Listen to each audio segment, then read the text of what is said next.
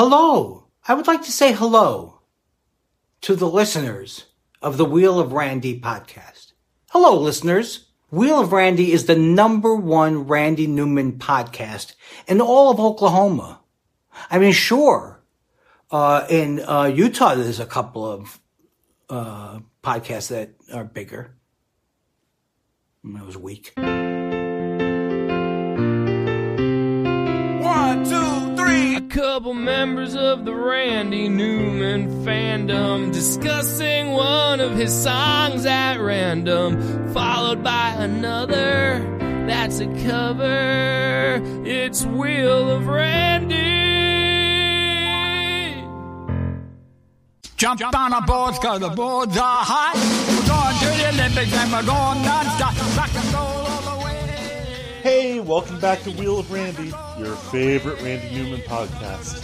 We are part of the Good Trash Media Network, and let's start the show! It's Wheel of Randy.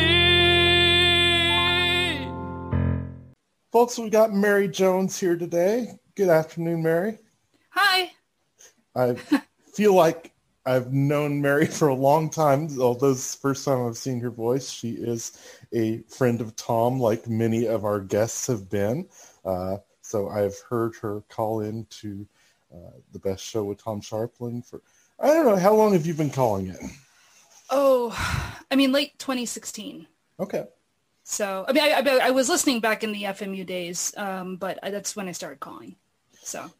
Okay. So we match right up there. My first episode ever was his last one at FMU. Oh, wow. Because Patton Oswalt had tweeted, "Oh no, Tom's going away." I was like, "Oh, I should probably find out who this guy is." So, I think what got me listening to the show was the first Four Loko Christmas. So, I don't know if you've gone back and listened to. I have listened to that. That was pretty crazy. Yeah. And that's the wonderful thing about the WFMU shows. They're all completely archived. Even the music that he played is archived. So it's been really great for my musical education. And as much as I drive with my job, that archive is absolutely my best friend. Oh, no doubt. I have a job where I can listen to podcasts most of the day, and thankfully, that it's been a lot of obviously other things too, but Best Show has gotten me through a lot of very long hours of overtime and all that. So one of these days I'll share this with Tom, although I don't call in much anymore. I like to let my favorite callers take the stage. So I don't like to clog up the airwaves, but he has a show back in the archives where he got so frustrated with this caller that he said, "All right, I'm leaving tonight." And then he played Paul Lynde's version of Kids 4 times in a row. You know what? I don't think I've heard that one. I have to go back and find that. That's fantastic. It was one of those things I was sitting there going, he's going to just keep playing this.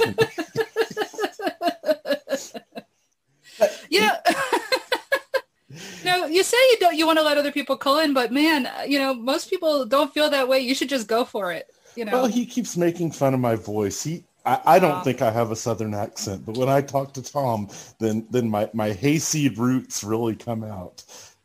I would say you have a Southwestern, cutoff point of, Texarkana type sort of. Yeah. I think he called me Matthew McConaughey Jr. once, and that was enough to make me stop. First of all, you dropped that. That's right. I heard your voice. Suddenly, what am I talking? Matthew McConaughey Jr. all of a sudden?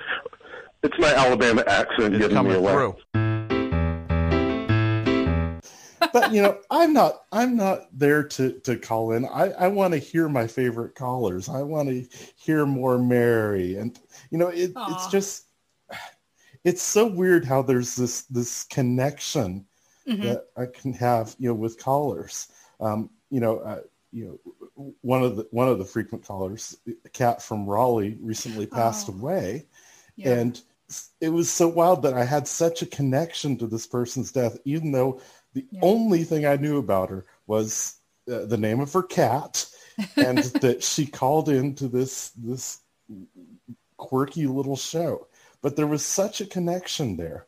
Exactly. It's really hard to explain. Well, yeah, and if I remember correctly, on a recent episode, you played Avalanche Bob. And Avalanche Bob is now our regular background music. Right. Yeah. Because, okay. So it is regular then. Yeah. So I've been talking with his producer, I guess, the guitarist on that, and he's been such a cool guy, and he's said, yeah, absolutely, play as much Bob as you want. That's wonderful. Yeah. It was so sad finding out that she had died. I mean, I knew she had battled cancer. Oh my God. I apologize.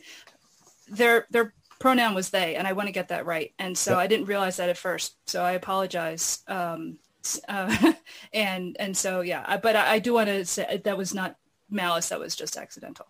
So I have a lot of friends who, are like non-binary and trans and stuff. And the last thing I want to do is get that wrong, because people are who they are. Yep. So, yeah. But no, Kat dying was quite a surprise, and that is a real shame. And it is interesting, as you say, you do build up a relationship with people just hearing them on the radio. And it's, again, when Avalanche Bob died, I mean, when he was calling in, a lot of people would get annoyed, but man, I liked having unusual people calling the show. That was like what the show originally was, just like, oddballs and, more of that. Yeah. The wild thing about Bob died like 3 days after my dad. Oh no. And my dad, had a big rockabilly background himself. I never really got him to listen to Bob. Oh my gosh. But as I'm processing, my grief, this vague connection passes away as well. I was like, okay, this is the dumb thing that allows me to openly grieve now. This yodeler in New Jersey has died. It's funny how that works too. Like you find like this way to kind of process your own grief through sometimes something outside of yourself, and it's oddly helpful, Yeah. But yeah. No. I honestly, when I do hear his music, I honestly think it's really neat. I think it's cool. It's wild. It's, I like things that have kind of like a crazy primitive bent. So, there've been a couple of, creative projects that I did a few years ago, and I was on the verge of quitting. I was like, no, Bob put out a record. I can keep going and do this. Absolutely, man. Yeah. I like the best show, but next level is what we have in common is John Solomon. Yes, and especially John's Christmas program. I have that starting about October. I'm just listening to recordings of his 24-hour Christmas show, and you've gotten to be a regular contributor to that show now for a few years. Yeah, I'm in a band that never leaves the basement with my husband Dennis, and we call ourselves Death Elf, and and it's just one of those things. Dennis was in bands for years, just on it, like just stuff around Philadelphia, and I've always I've been playing guitar since I was like 13, and just always playing around with music. And so jumping back, I've been hearing John Solomon on the radio since I was, a teenager. And I ended up meeting him at a Superchunk show and was extremely surprised to find out that he's not that much older than me. He started really, really young. Yeah, that blew my mind. I went on and was reading articles and stuff. I was like, oh my God, I tend to not put, two and two together very quickly, unfortunately. So, it was one of those things where it's just like, yeah, he's way younger than I thought he'd be, but yeah, no. So yeah, John been doing that show for what, 30 something years now. Yeah. And something just clicked with my husband Dennis. He's just like, okay, we have to contribute. I'm like, yeah, okay. Sure, why not? And we had gotten a drum kit. I'd always wanted to play the drums, and something just, clicked in me, and I said, yeah, I just went onto like Facebook Marketplace, and I was just like looking for drum kits, because if there's one thing people always want to get rid of, it's instruments. Yep. And in fact, I just got a piano like last week. So, because somebody was just put it out on the street, like a block away from me. So, trust me, I've been on the other end of that. I inherited my childhood piano, and so I had this, $1,000 Baldwin that was like, what am I going to do with this? And nobody would take it. That blows my mind. That nobody wants it. I mean, granted, you have to have a house usually. I mean, that's number one. And I think, the keyboards have gotten so good and so lightweight that, especially if you're beginning, you don't need that level of investment. But, my mother-in-law has a piano. It's not the greatest instrument, but her mom picked cotton to buy it. Yeah. So she's not going to give that away. Yeah. So someday it'll probably come to me. But, it means something there, but, there was all that investment put into just being able to get the instrument. But yeah, so somebody was they were like selling a drum kit, and I'm like, yeah, okay. I've always wanted to play drums, and my mother was obviously not going to let me do that when I was a teenager. In part because it would have been expensive. She wasn't going to buy me drums, but so anyway, we bought the drum kit, and so I've been playing around with that for, like a year at least. And it just clicked with Dennis, John wants contributions to this thing. We have to do this. And I'm like, yeah, all right, sure. You want to write Christmas music? I'm all about that. That's fine. and the thing is, my husband's really when he sets up to do a task, he just goes all in, and he, anyway, long story short, I'm really proud of what he's written. To me, they're very fun. They're really fun songs. I really like them. He has one called Elf Strike, where the elves go on strike. And let's see, last year we had Christmas on Venus, which we tried to do, which sounded like we wanted it to sound like, the Ronettes or the Crystals or something. Yeah. It's a lot of fun. We'll recruit our friends to come in on it. And, but yeah, so, John's Christmas show is like the highlight of my Christmas, and I hope my mother never hears that.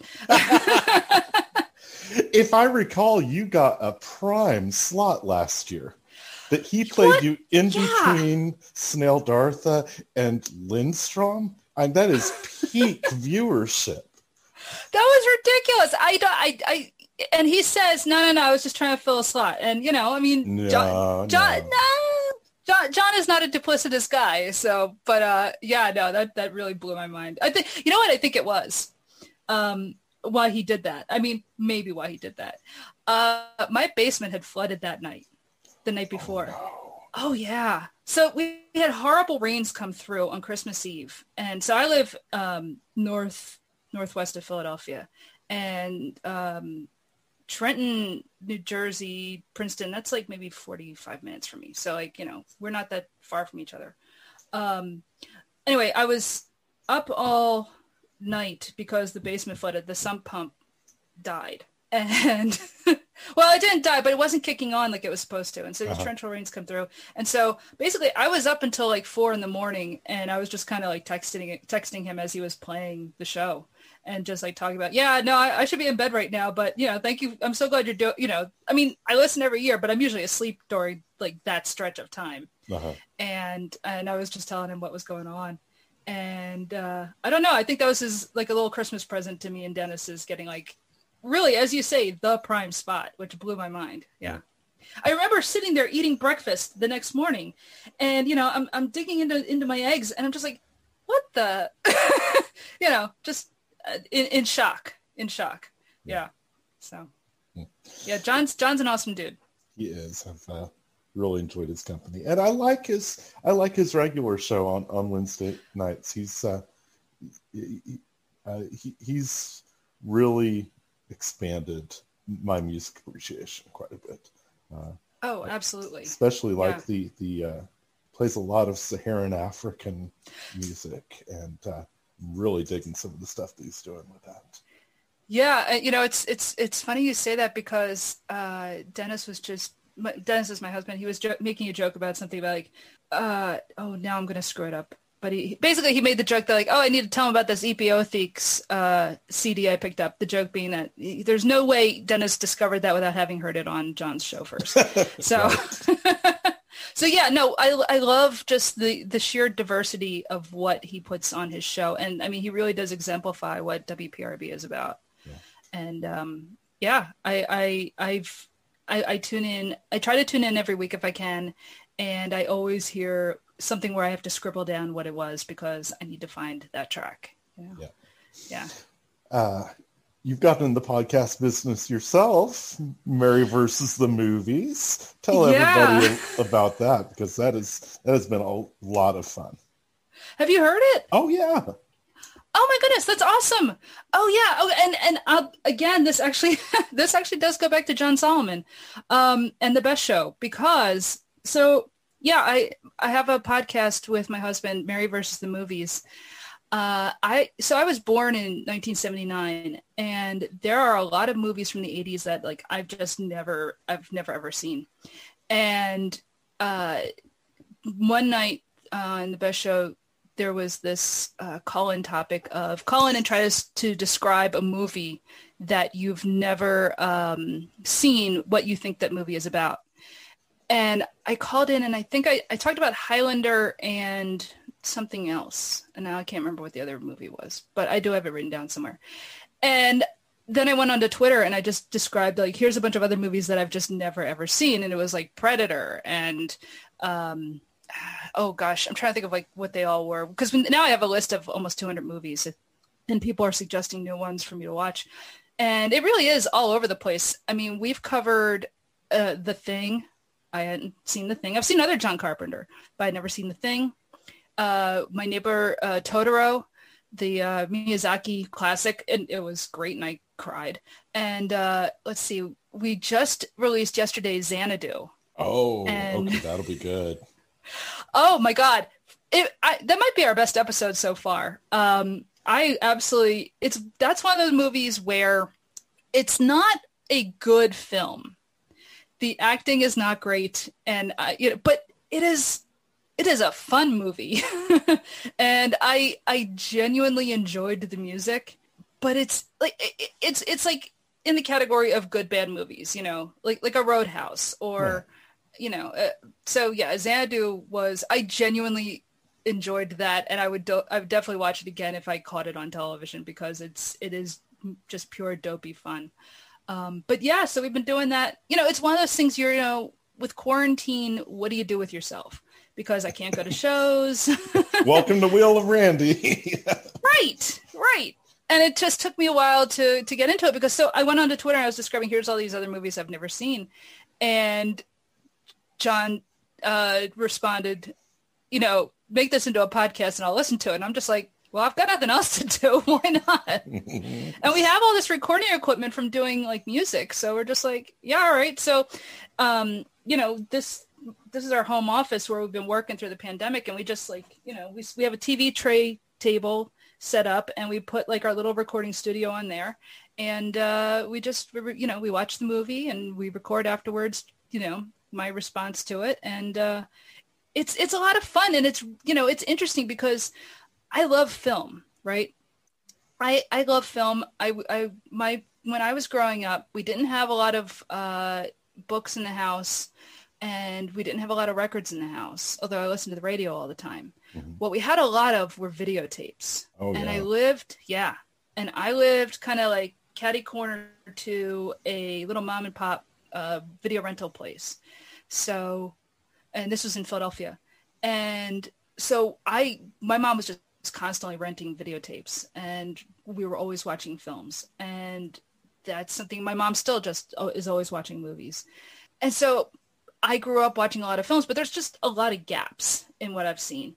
But I read books on film, and I wasn't a film major. I just like to like ingest them and think about them. But I never felt like I was somebody who could make film.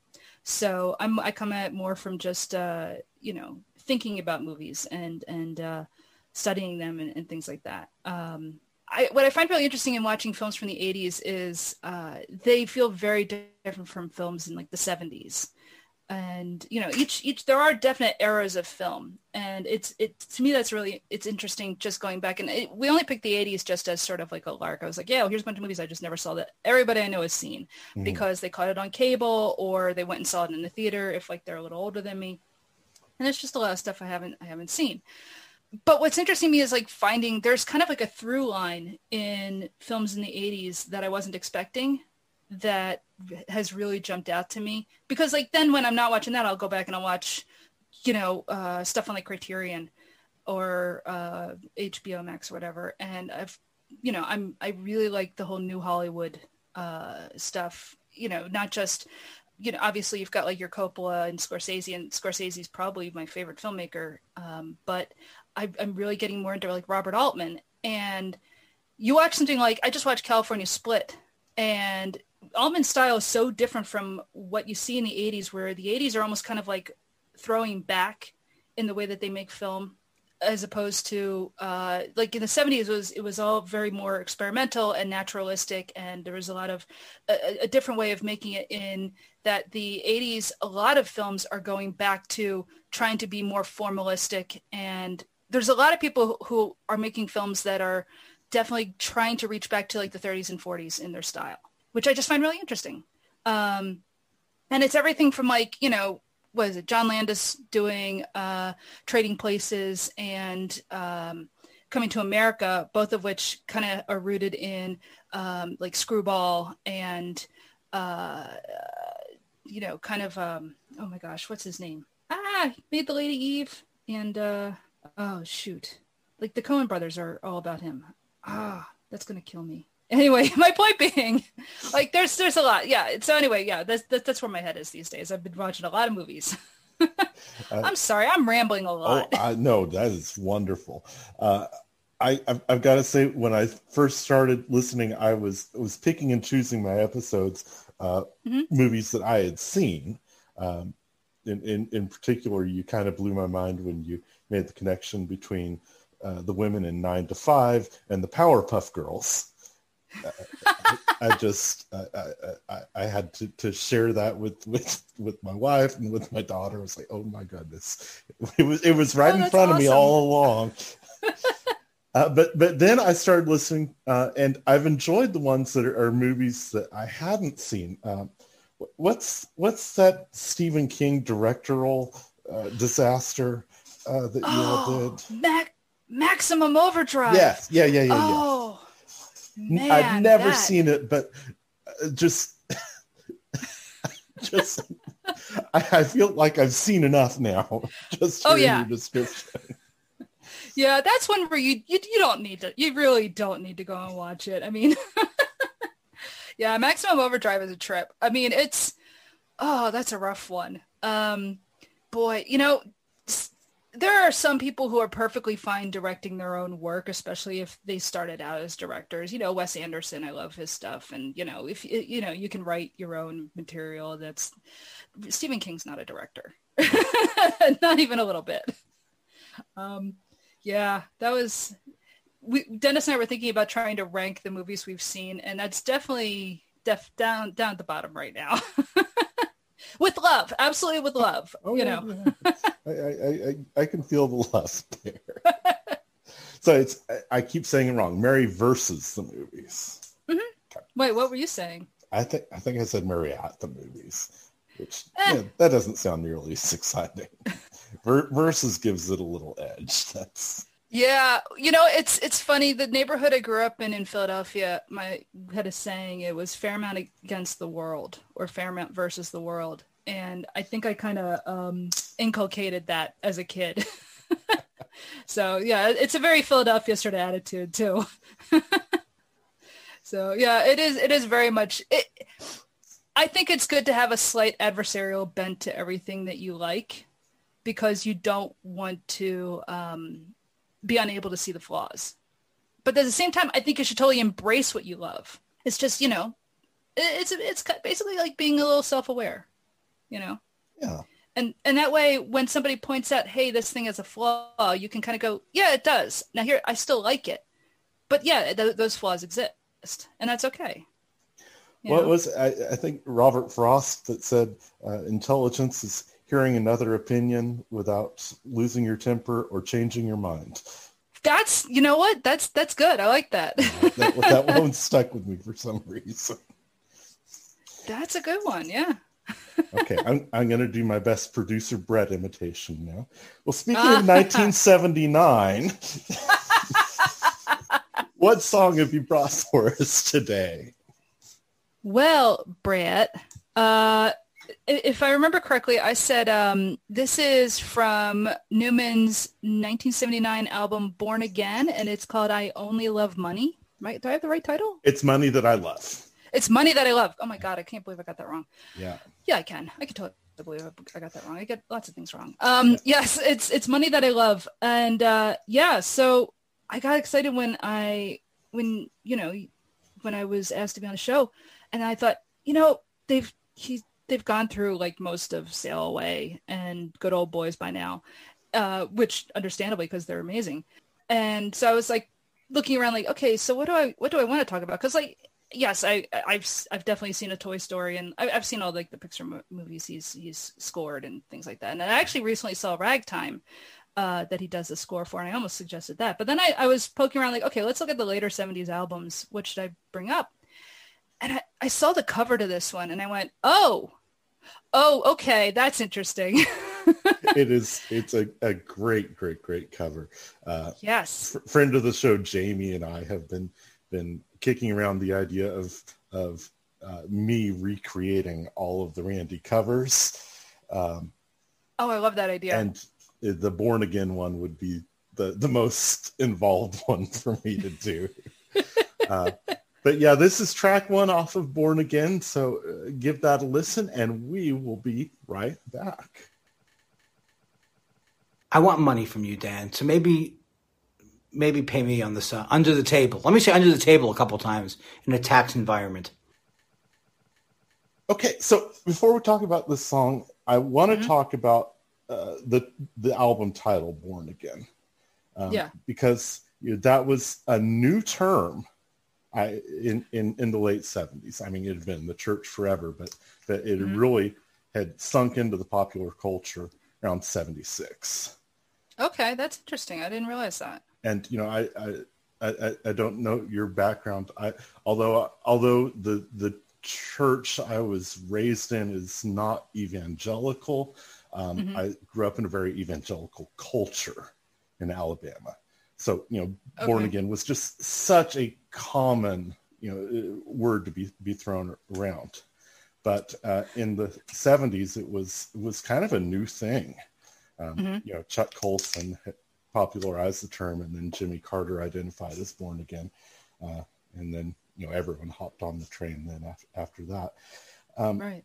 But Randy was talking about how he found it so interesting that there was this evangelical movement that at the same time was rooted in self-absorption. That makes a lot of sense. And so that's why he went after the excesses that he does in Born Again. It's such a bitter record. It is. It really is. I listened to it a couple of times, in preparation for this, and I know that it's not a well-liked record. But I think it's. No. I like it a lot, but the public did not go for it at all. I think it's brilliant, but I'm coming at it 40 years later. No, I think it's fascinating, and it's also fascinating to me that it came out in '79, and you can feel the '80s like approaching. As you said, there is this. I didn't realize that the evangelical connotations of Born Again had kind of started getting into the wider American culture in the late 70s because, I came along later. But that's interesting that and this ties back to the movies that I've been watching. You can feel the change in American culture in like that very end of the 70s into the 80s. And that when I look at this record and when I listen to it, it's like, oh, you know that Reagan's going to win that election, because what he's singing about is that sort of self-absorbed excess. You know, all of that peace and love stuff has gone out the window, and what I want is money. And what I want is success. And it's a culture that's does not care anymore. And he talks about that in the song, you know, which I find really interesting. In the lyrics, you know, he talks about, you know, it's money that I love. You know, I used to worry about starving kids in India. I don't worry about that anymore. Yeah. You know, I used to worry about the black man. I don't worry about that anymore. And think about, you know, just where the country went in, you know, 2 years later. Reagan may as well have been, you know, giving that as his inaugural address, you know? And yeah, he's obviously like feeling where the country's going, you know? Yeah. And that's why I think I'm not surprised that people didn't really want to hear his take on that at the time. But you look back at him like, no, this is prophetic. This is him like feeling what's coming. You know, I think it's brilliant. It really is. I've got to say, this is one of those songs that my first exposure to it was on the Songbooks album, where it was just him on piano. And so when I finally went back and heard the studio record, you know, a couple of years ago when I started diving into it, I was really surprised that the girl was 16, because in the songbook, it's a 19-year-old girl. So it's one of many instances in the songbook where he's toned the lyrics down a little bit, but he's with a 16-year-old girl and half a pound of cocaine. Again, that is very much, he is definitely capturing my impression of that time period, you know. 16, man, it's interesting how like a couple years later it's just like, no, you really can't sing that anymore, and you shouldn't have at the time, but that's where the culture really was, you know. Well, I'm curious, is he taking a shot at Polanski here? Not just Polanski. I mean, if you read into like just the club scene in general in the 70s, I mean, betting a 14-year-old was not unheard of at the time. I mean, it's you look at, you know, you want to get into like, you know, the history of like the New York Dolls, or even look, David Bowie is one of my favorite artists ever, but you know, there's sketchy stuff in the 70s there. And, you know, what Newman is referencing is just something that was not uncommon at the time, unfortunately. I mean, again, if you get into film, what is the song? The film Pretty Baby, starring Brooke Shields. That's a rough one, and it takes the right track. She basically plays the daughter growing up in a brothel in New Orleans around 1900. So is this she's before? 11. Okay, so before Blue This is around Lagoon. The same time. It's around the same time. I guess it's maybe before. This is probably what broke Brooke Shields into pop culture in that sense. And now the film is not saying this is fine, but it got greenlit in a way that I don't think you'd get it greenlit now, because that's where, unfortunately, the culture was really weird in the 70s. And I don't think we realize how weird it was when it comes to exploiting teenagers. So when Newman sang that, and I heard that, and my first response was, ugh. My second response was, 70s. Yeah. Why not both? Yeah, I mean, it really is. Yeah, it really is both. Yeah. I kind of went down a rabbit hole today reading about the history of cocaine and how in the late 70s it was about 4 times more expensive than it is now.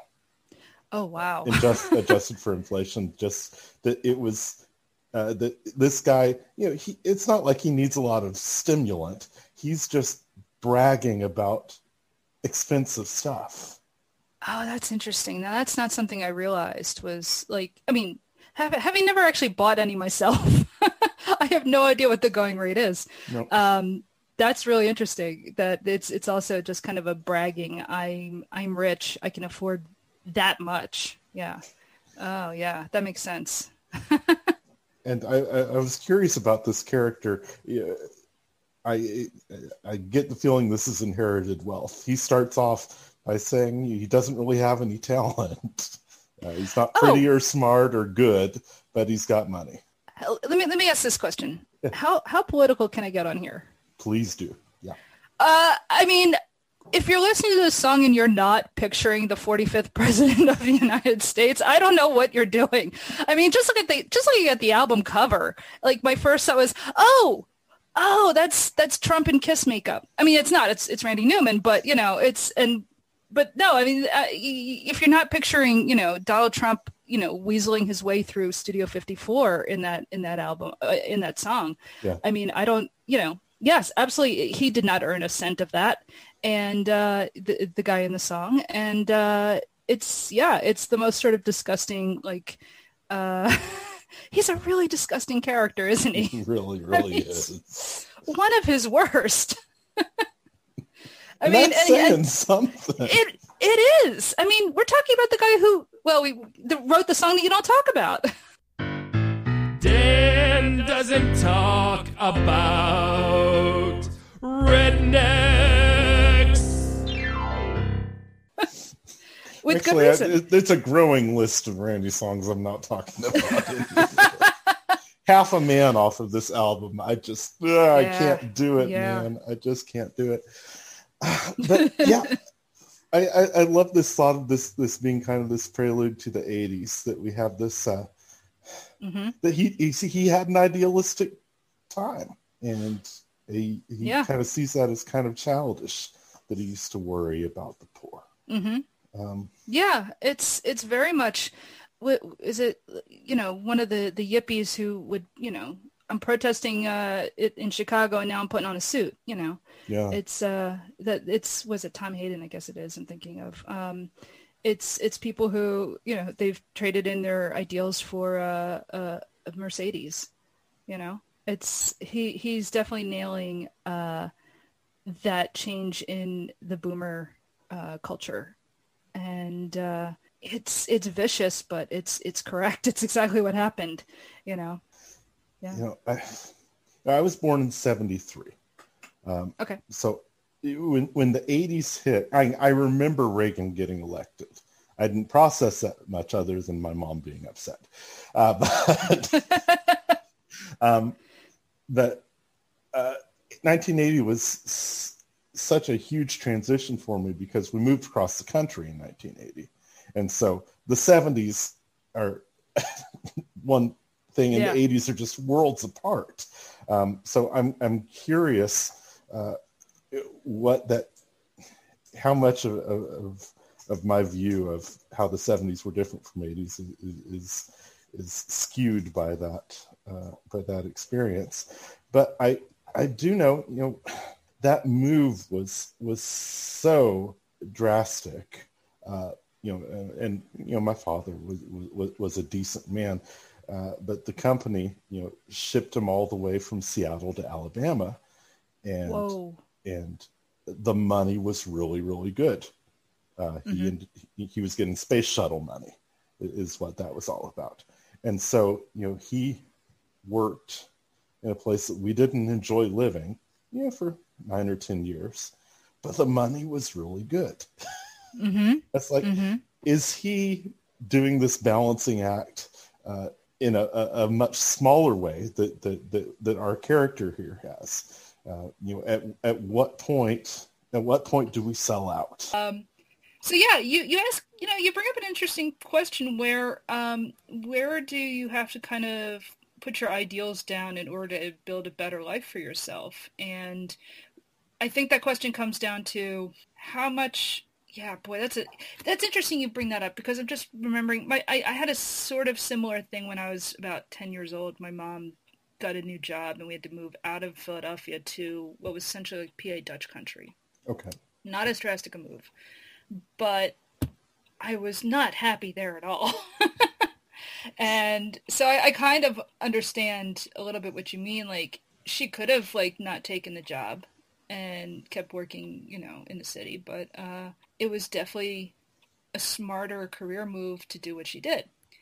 And it's a really hard thing, because we can't do life perfectly. And there are times where you make sacrifices and you don't know how much you're sacrificing at the time. And intentions aren't everything at all, because, people can have what they think are good intentions and they're actually terrible intentions, don't realize it. But you just do the best that you can in the moment.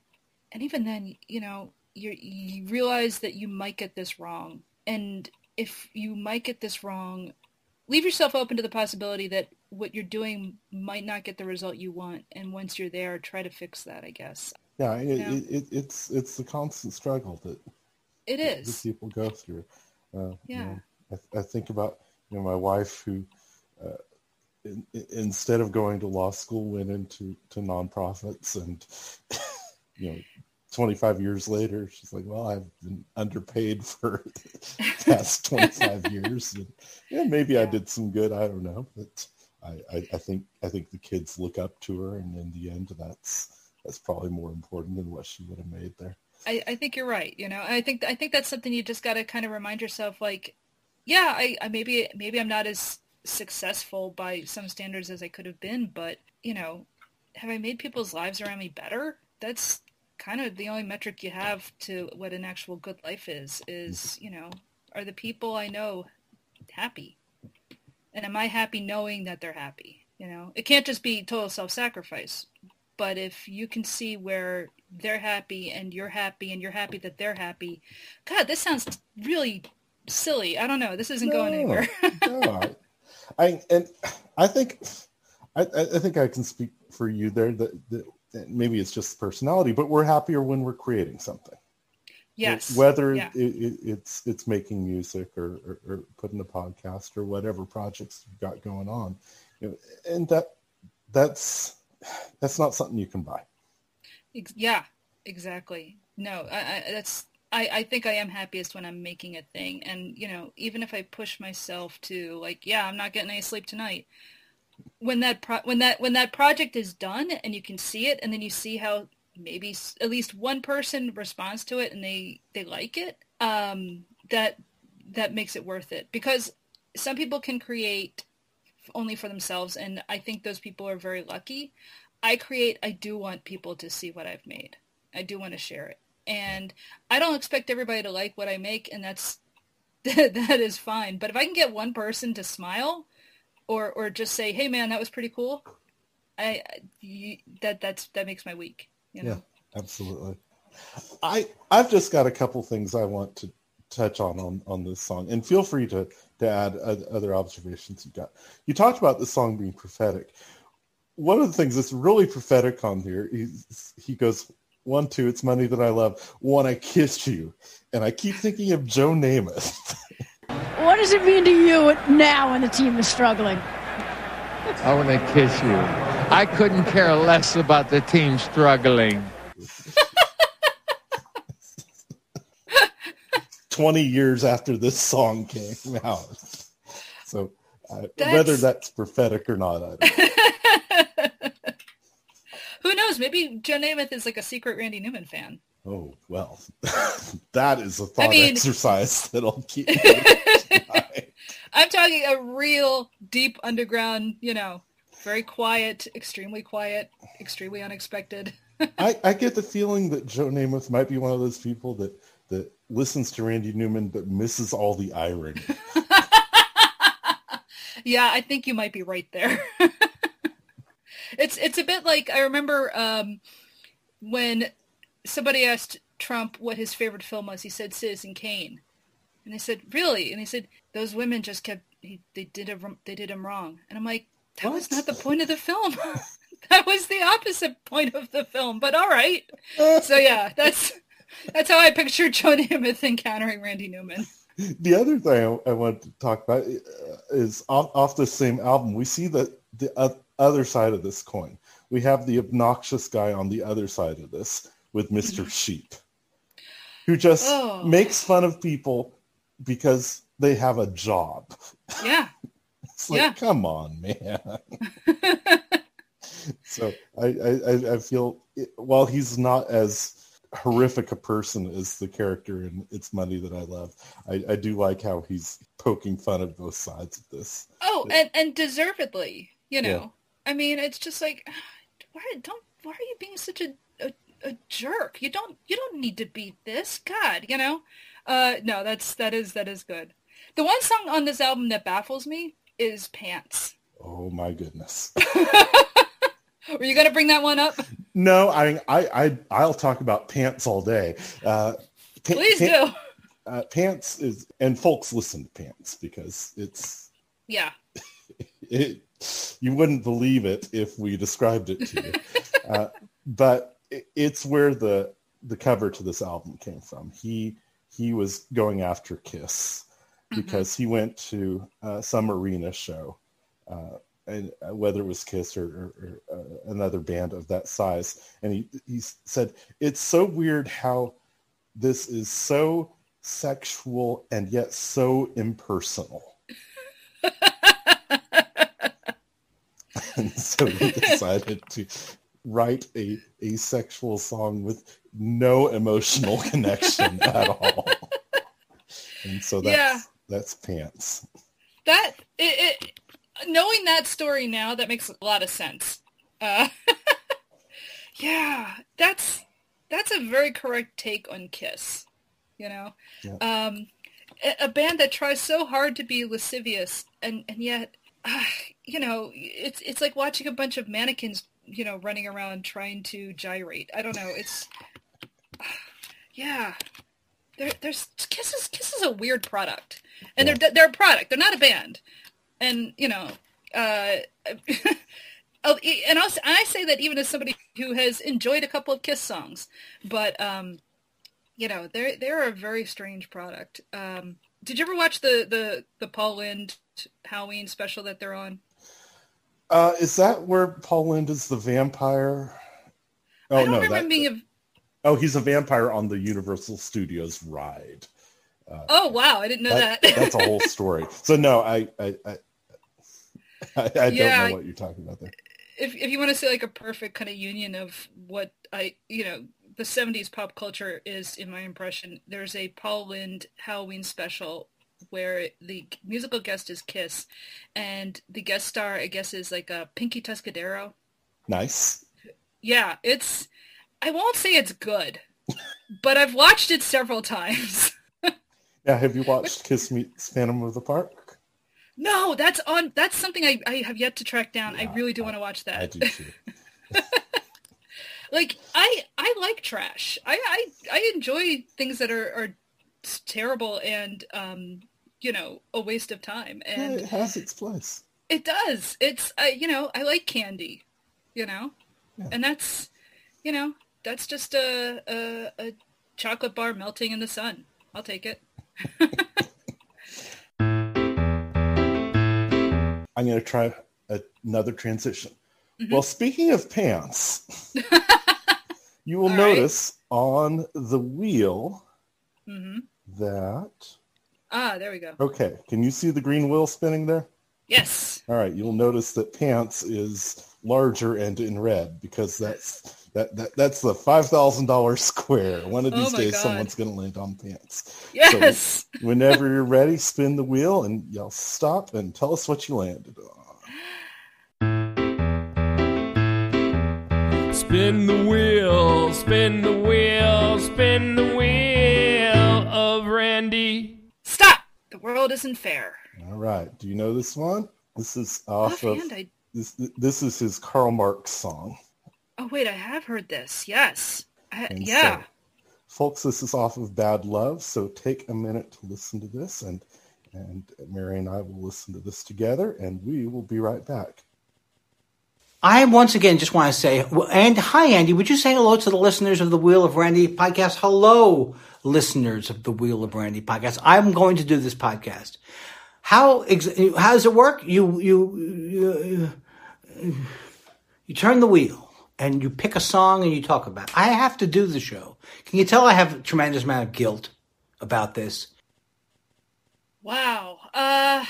You want to hear what's funny? I think the first time I heard that song, I haven't listened to it for several years, just because, the first time I heard that song, oddly enough, I think was on A Prairie Home Companion, of all things.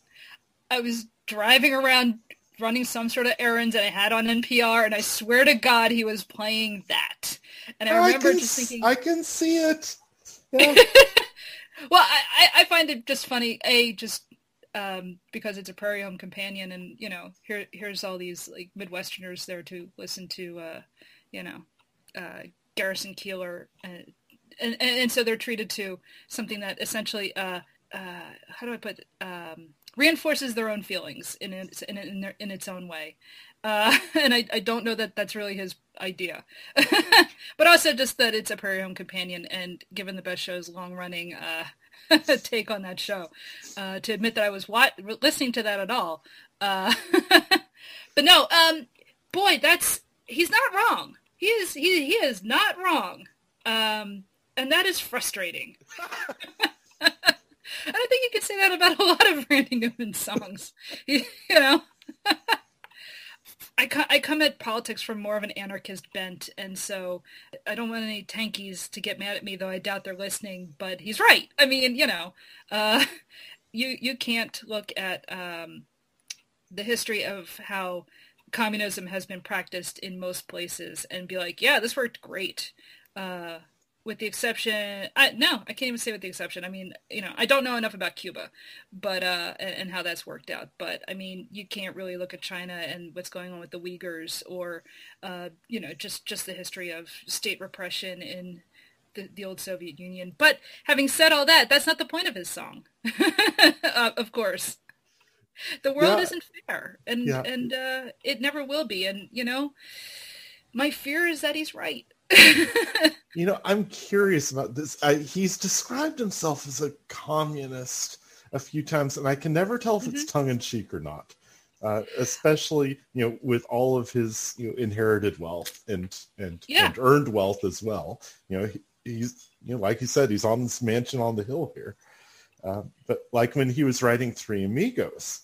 Are you writing a movie? Yeah. Writing a movie, not scoring. Script, yeah. And some songs, too. Yeah. I think What is the film? It's called Three Amigos with Steve Martin and Chevy Chase and Martin Short. Pretty good cast. Yeah, they play Marxist revolutionaries who try and start communism in Mexico, and Mexico falls to communism, and then Central America and South America, and the sequel will be when they try it in the United States. Oh, good. We'll look for that. What the studio kind of whitewashed that part a little bit, but unsurprising. Yeah, but, I'm curious how he really feels. I think my impression has always been that he's obviously a very self-aware guy, and obviously he's look who we're talking about, but to the point where if he says he's a communist, it's tongue-in-cheek, but it's kidding on the square. He knows that the way he knows that on the one hand, he's obviously one of the most talented American songwriters of, he fits squarely in the traditions of Cole Porter and, Mose Allison and guys like that. He's also, as you said, he comes from Hollywood music royalty. He got where he is half through sheer talent. He has the obvious talent, but also because he had the connections to become, a songwriter when he was, a teenager and get his stuff out there to other people and then get, noticed. How many people don't get noticed because they don't have the connections? And it's even worse nowadays. Yeah. I think he knows that his situation isn't fair. That doesn't mean he didn't get to stay where he is because he's got the talent. It's as I said, he's kidding on the square. I love how the character overlooks all of his privilege and focuses on the one thing that's not going for him. Yeah, that is brilliant. Just describing all the men as frog-like, and he, as you said, he's not even focusing on the fact that what his actual status is. Just and I'm not even handsome. Yeah. It's brilliant. That's one of the things that kind of just makes his songwriting wonderful, is the twist that he takes on that. It's not fair, not because I have all this incredible wealth and other people don't. What's not fair is that I am not gorgeous. Yeah.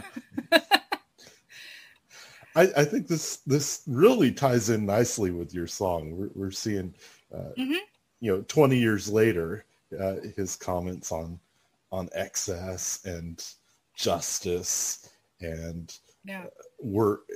he's still not worried about the poor 20 years later. Well, see, that's what's interesting. I think his characters are never, or don't let themselves be worried. But, you know, I always get the feeling Newman himself, he knows exactly what he's saying. And whether or not people kind of understand it, that's kind of their problem. But he knows what he's saying. Yeah. He said, even my fans don't understand me. I've had a lot of people quote that to me in this show.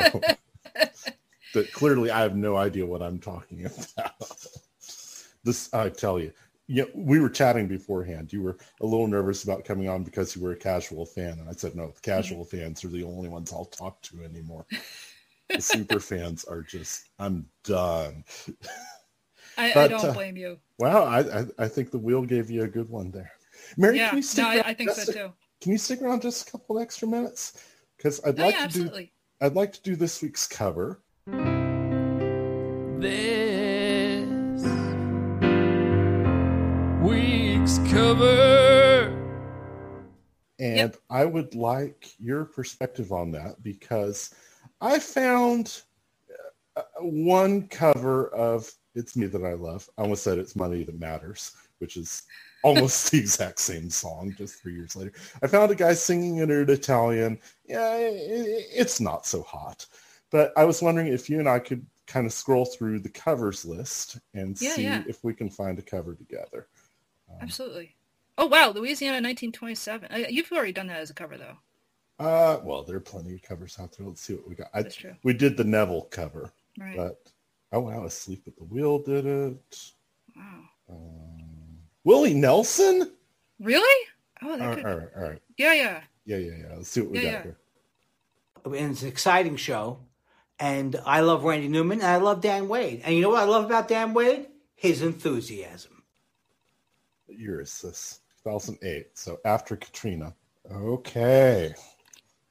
Thoughts? You know, my first thought was, I like using the accordion at the beginning because it's got that like little flair of Zydeco, which is very New Orleans and Louisiana. So that was in 2008. And it's interesting to listen to and remember a few years earlier, Katrina. And, you know, it's not hard to imagine that, you know, in picking that song, aside from the fact that it's just a wonderful song, and it's hard not to feel there's a resonance there in him picking that song to cover. This is the end of the George Bush era, and Katrina had happened a few years earlier, but we've just had so many ecological disasters in the meantime, and including hitting Texas. Houston was 2-3 years ago. Yeah. It's still a relevant song. That's a beautiful cover version. Willie Nelson's one of those guys who, that's a very heavily produced sound that I don't normally seek out, but his voice is so wonderful. I love the way he sings that, I don't know, it works for me. I noticed he made a couple changes to the lyrics. First of all, he said farmer instead of cracker, which about half the people do. Let's not get distracted with cracker. But instead of President Coolidge coming down on the train, it's an unnamed president coming down on a plane. Yes. Yes. Yeah, it's a very good edit, shall we say. Yeah, a very relevant one. Yeah. So it's he made it relevant, and he made it his own, and I really like that. Yeah. I'm not crazy about him saying "warsh." Yeah. When I mentioned we moved from Seattle to Alabama, and everyone said, "Oh, you're from Washington." It's like, what's that? So I'm still a little sensitive about saying "warsh" instead of "wash." It's kind of like when Tom bristles at people saying "toining" and "boining." Well, I'm from Philadelphia, so I often slip into "wooder" instead of "water," or however you're supposed to say it. It still sounds unnatural in my mouth to try to say it correctly. But So, yeah. it's Willie Nelson, so I'll give him a pass on. That's Thank you so magnanimous. much for doing this, Mary. How can people get hold of you? Well, you can seek out my podcast, Mary versus the Movies. We're on all major platforms, I think. I don't know if we're on Stitcher, but we are on Spotify and Apple and, all the rest of it. I'm on Twitter. The podcast is Mary vs. Movies. My band is called Death Elf, DETHELF. We are on Bandcamp. And, we've got about 5 tracks up on there. And You have a Gritty song, right? we do have a song about Gritty, Silent Night, Gritty Night. Nice. That we actually recorded at a Christmas party that we were throwing. And we just got everybody around and said, okay, we're going to hit record. And that's you basically hear all of our friends singing to that. And the old Ellen Sherman technique. yeah.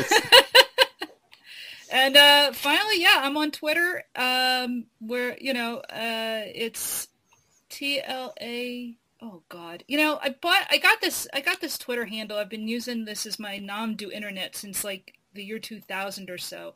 Unfortunately, it's Irish, and so like trying to explain, it's pronounced Tautya, but it's spelled. Hold on a second, and I'll tell you in a second because I hate to do this. All right, so I was TL. trying. Sorry, go ahead. No, I was looking at it going, is it Choctaw? So to hear that it's Irish, okay, I can. Oh yeah. It's Tautya. It's TLACHTGA. Yikes, right? So Mary versus Movies. Mary versus Movies. On Twitter, and and I have a website where like my whole other hobby that. I have this whole other life where my thing is medieval literature, especially medieval Celtic literature. Nice. So I have a website is maryjones.us. So you can check that out too. Awesome. So yeah, I'm just another grumpy internet personality. Well, you have been a delight today. Thank you so much for coming on, Mary. Thank you so much for having me on, Dan. This was awesome. Going out the science, yeah, blowing out the snow, yeah, blowing out the night, yeah, you're a fucking rock and roll.